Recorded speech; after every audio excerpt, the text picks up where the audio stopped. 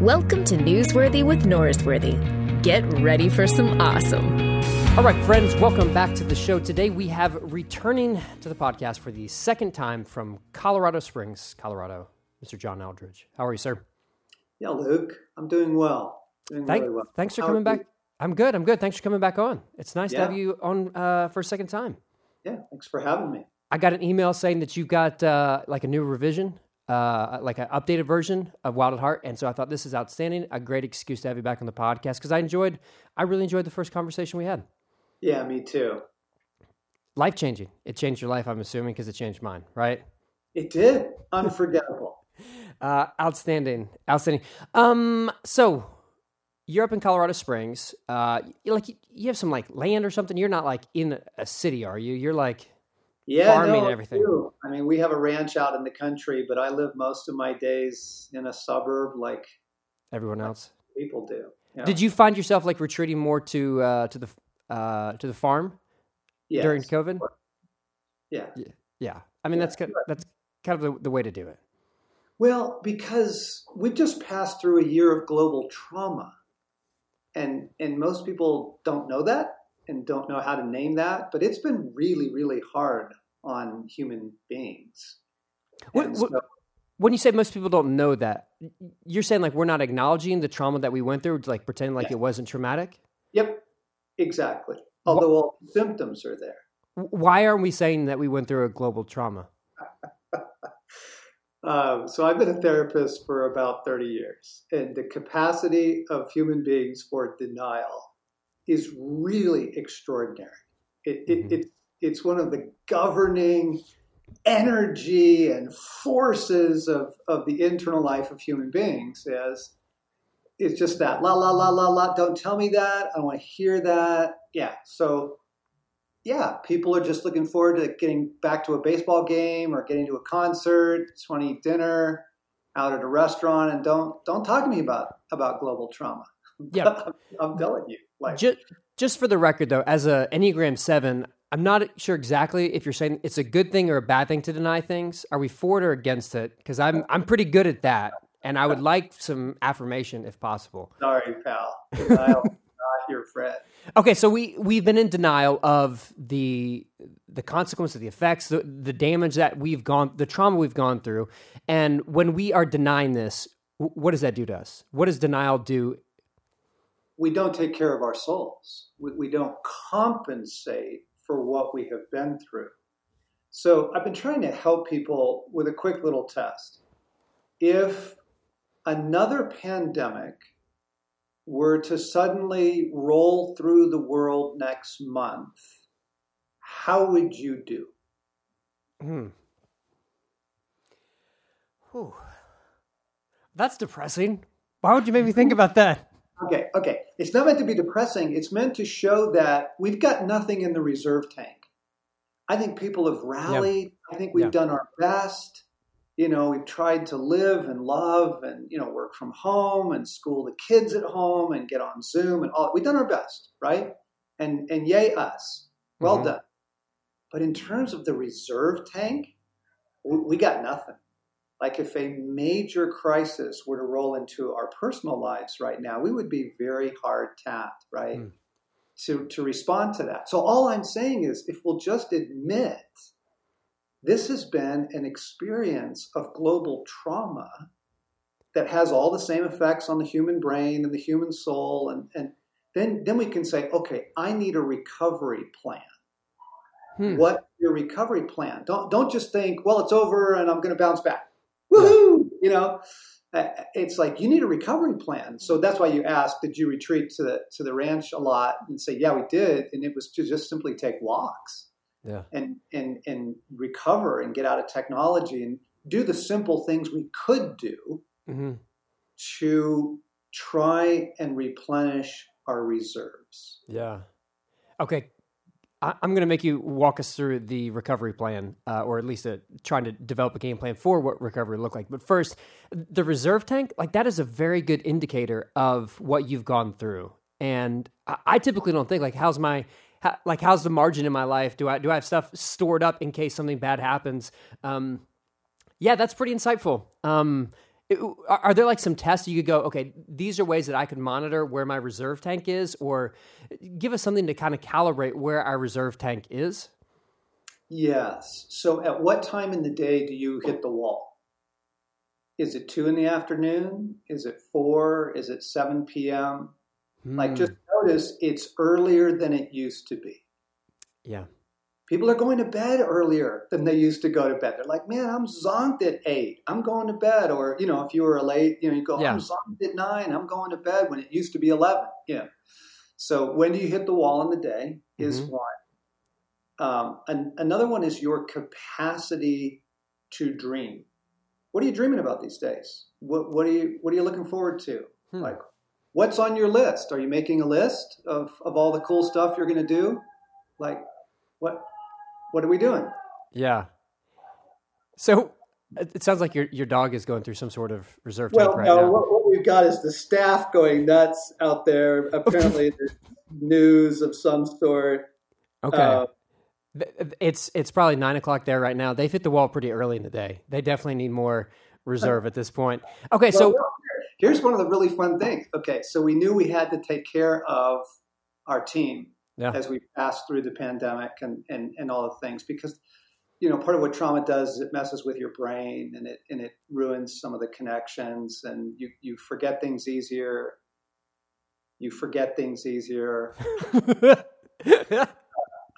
You lose track of time. You kind of get stuck in what feels like Groundhog Day. You go a little numb. You start turning to all of your self-comforting behaviors. So you're having Cheetos and you're binge watching your shows, and you're drinking too much, and it's all that stuff, right? We knew we had to take care of our staff. So there's a ping pong table in the room behind me. There's a foosball table. Like, we just did some things to like bring the joy back. Yeah. Because when you're bombarded on over the course of 15, 16 months with bad news, fear, uncertainty, restrictions, yada, yada, yada, like, I'm just telling you, people, be kind to your soul. You've been through a kind of clubbing. Yeah. Yeah. That sounds about right. And so we're not dreaming. We're going to our vices earlier, or more often. We're going to bed earlier. All these things are going, wait a minute, something is off here. And the default thing for many of us is just pretend like, oh, that's not a big deal. I talked to a friend yesterday, and he said, man, I just was like the holy hangover, like after Easter, just exhausted. I was like, you've been doing church you've been leading churches for years, and you forgot to think you're going to be exhausted after Easter Sunday. Every preacher in America knows this is going to happen, but for him, it's just like, got to get it done, keep moving. And like, we aren't attuned to what's going on. So once we slow down, we assess this, and then we realize, wait a minute, I am depleted. My reserve is gone, and now I need a game plan. So obviously we need to get a foosball table and a ping pong table, and then that solves it, right? Yeah, and you're good to go. The beautiful thing is, your soul is very unique, and what you need, therefore, in some ways only you know. But what I'm recommending is that, folks, let's look at, hopefully we're coming out of this thing.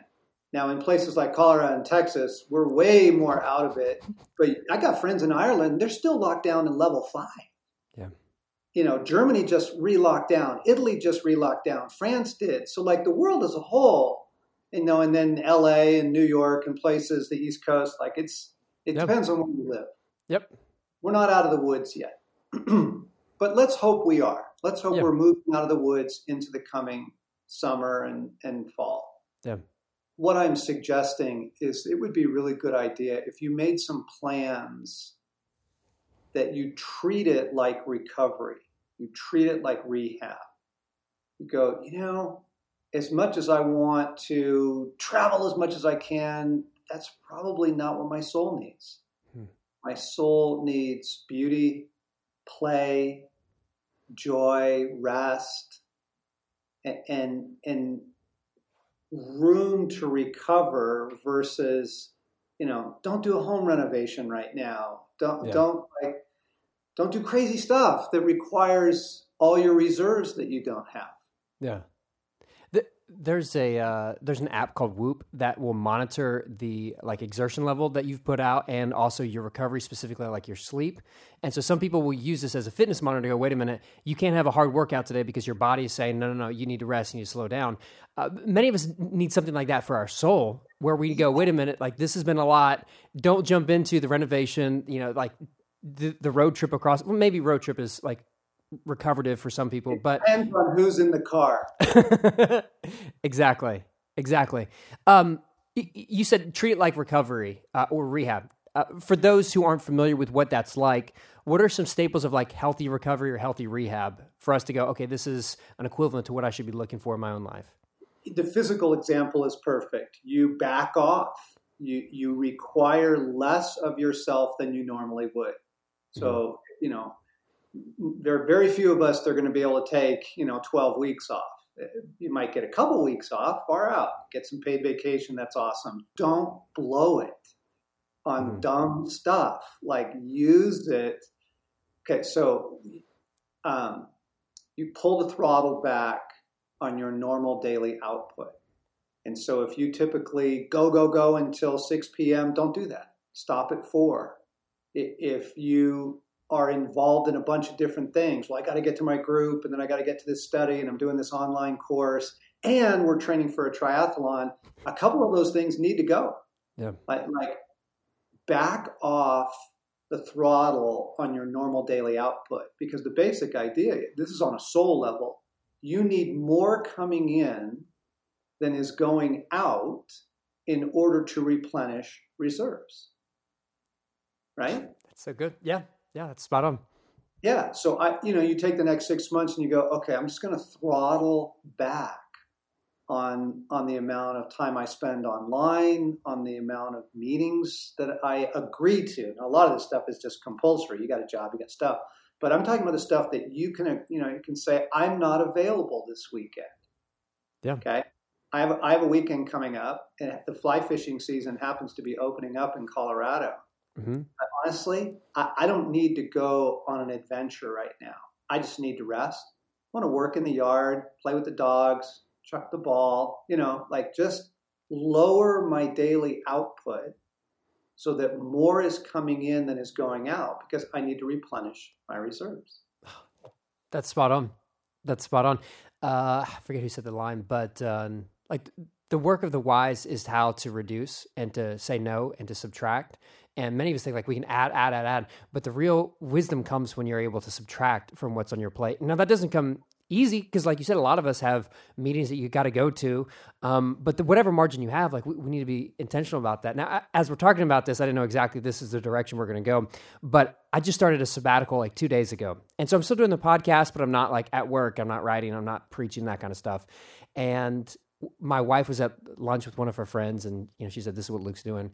And she said, "Luke's going to get so bored." And Lindsay's like, "No, he's just going to work out a whole bunch and read some books, and that's about it." And I'm like, "Yeah, that's exactly what I need right now." And there's part of me is like, well, maybe I need to be productive and work on some side stuff that I want to get accomplished. But I feel like right now, it is a great reminder to go, wait, this is the little margin that I have. Not everyone gets this, and to like replenish is far more important than being productive.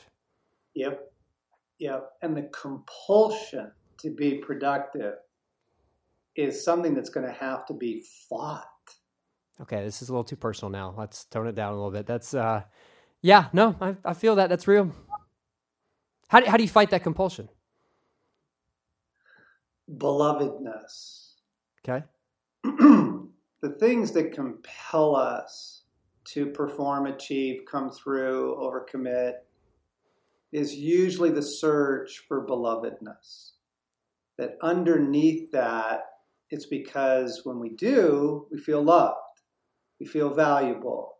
We feel we have a place in the world. We feel that people still want to listen to what we have to say, or really grateful that we came through for them, with their kids or whatever it is. We're searching for belovedness. And so, we ratchet back and go, wait a second. The deeper issue is not my compulsions. The deeper issue is I don't need that to experience belovedness because I have God. I feel personally attacked right now Like that, that is not wrong. That is not wrong at all. Yeah, that's right. That's right. Okay, so we've got to deal with the inner work of what's going on inside of our heart. Can I ask a question?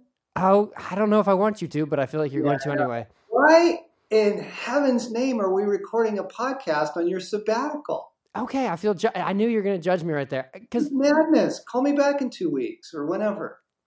So you don't think I should even be doing the podcast? No. No, not at all? No. Are you out of your mind? Maybe a little bit. I felt like this would be good. Like I'd read some books and just have some conversations and I could slowly do that. No, honestly, like seriously, this is just me to you. You have a sabbatical right now? Yes, I do. It's like day 2. It's gold. It's gold. Mm-hmm. Don't squander it. Okay. Are you kidding? Like, dude, seriously.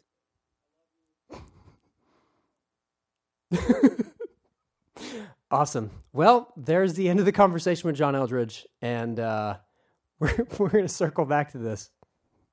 A couple hours since John Eldredge decided to hang up on me in the middle of the conversation, and after a few hours of thought and processing, I think John's right. Yeah, I'm gonna heed his advice, and I'm gonna push some stuff back that I've got scheduled, and I'm gonna take a month or so off from the podcast. So when I get back from sabbatical, I will start posting again. But yeah, I think John was right. And when I started this podcast back in 2013, I think we all imagined at some point someone would hang up on me during the middle of a conversation. Didn't imagine it to be for this reason, but I think John is onto something. So without further ado, I'm going to say goodbye, and I will be back in a month or so, and hopefully we can get John back on if we can finish this conversation. But in the meantime, wish you the best, and you won't be hearing from me for a little while. See you, friends. Thanks for checking out Newsworthy with Norsworthy. Make sure to subscribe to the podcast on iTunes. You are now adjourned.